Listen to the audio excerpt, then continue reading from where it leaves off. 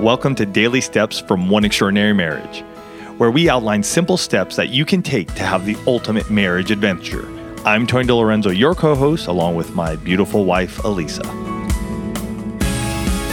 In today's show, we answer the question, how do you keep sex from becoming routine during a sex challenge?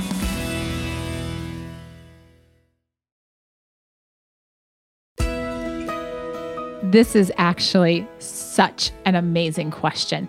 And it's one that we hear a lot of times. It is, because I think the first thing that comes to mind is, okay, we're going to do this, and yet how do we do something different? Like this person went on to say, it seems like we'd end up doing the same thing every day. And most couples have, statistically, most couples have between 2 and 3 positions in their sexual repertoire. Mm-hmm. We need to get you guys out of that. Become a partner of the Position of the Month Club. Come check it out. Go to positionofthemonthclub.com. And that's going to give you a little bit of variety there in those positions. But yes, the first thing that I want to say when you have that mindset and you're thinking about, okay, how are we going to break out of the routine of doing the same thing every day, is don't just be like, we're just going to do a sex challenge without a plan. Right. That's actually the whole reason we wrote 7 Days of Sex Challenge, because the first time that we did a sex challenge, we really did kind of wing it. We had like 3 rules, right? Like if somebody was out of town, we wouldn't have sex. If somebody was sick, we wouldn't be having sex. And I can't remember what the third one was. You were on your period. Oh yeah. If I was on my period. Like that was seriously the only parameters we gave around that first sex challenge. It was good to have that because it really created an environment though where we knew where we weren't having sex, and everything within that, we were having sex. So we had to really get connected emotionally and talking about our sex life and talking about those positions and having tough conversations about how we're not going to make this routine by going, okay, we've done the missionary plenty of times. Can we flip you over? Can we go from your entry? Can we stand up? Can we stand up? Can we do something different? I mean, can we get you on your side? Can you be on top? There's so many different ways, but where it really came was when we were willing to start talking to each other and being open, honest, and transparent. And that is something that we hope and wish and believe that you guys will be able to do as you go through 7 Days of Sex Challenge, because you won't make it routine. You want to see the extraordinary happen in your marriage. You want to see something break through. You want to have a breakthrough in your marriage during the 7 Days of Sex Challenge. So if you feel like the missionary position is the only position you're going to be in, how about opening your mouth and having a conversation during a walking talk and say, hey, let's try a couple other positions during this challenge.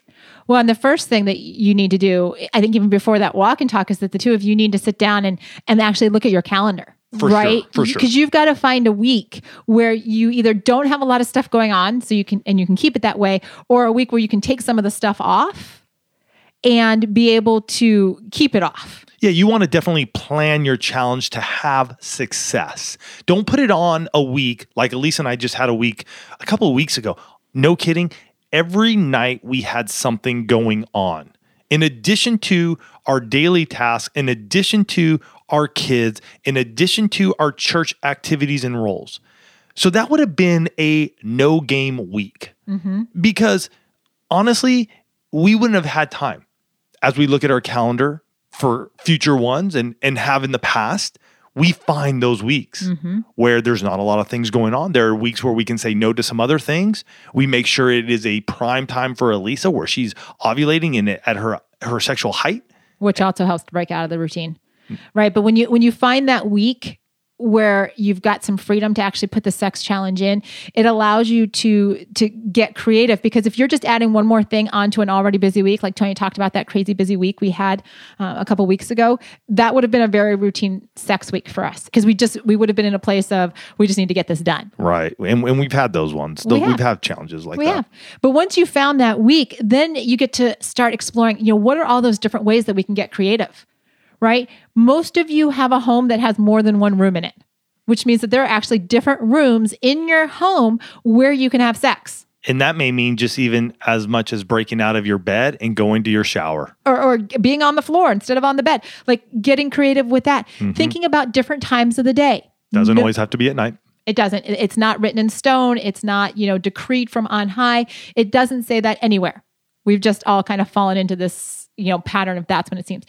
Tony mentioned different positions earlier, right? You want to break out of your routine, try something new. Try, like we said, standing up or, rear entry or leaning on the side of your bed or spooning or, all of these different variations, right? You want to try something new, open your eyes during sex. That'll break you out of routine. Dude. Yeah, that's a really good one. Have a salt lamp, which is an amazing glow to your room, and then sex with your eyes open. That honestly changes it up. Wow. Yes.